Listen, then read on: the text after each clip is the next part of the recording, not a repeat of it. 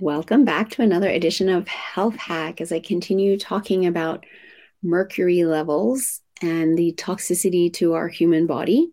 Last time I mentioned that it was a neurotoxin. I also want to mention that it can disrupt our production of energy. And so we feel like we have less energy when we have mercury in our body, which we shouldn't have any mercury in our body at all. And unfortunately, in today's world, many of us do. And so we can test for that by doing a hair tissue mineral analysis test, which is simply a clipping of hair from the nape of your neck. And we can send that in and get your results back to see where your levels are at. And I'm seeing many results with people with higher levels of mercury that we don't want. And then once we know that, we get to do something about it before it causes our health to go sideways.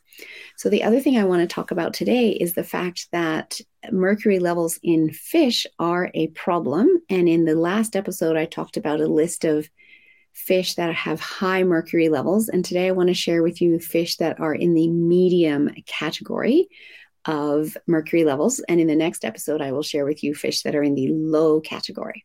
So in the medium category, we have bass, striped and black, as well as carp, as well as Alaskan cod, white Pacific croaker, Pacific and Atlantic halibut, lobster, mahi-mahi, monkfish, freshwater perch, sablefish, skate, snapper, as well as canned, chunk, light, and skipjack tuna, and sea trout.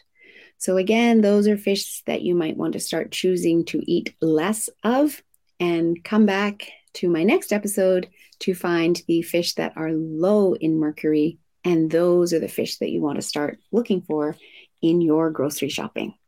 I hope this is helpful information. Nobody wants mercury toxicity in their body.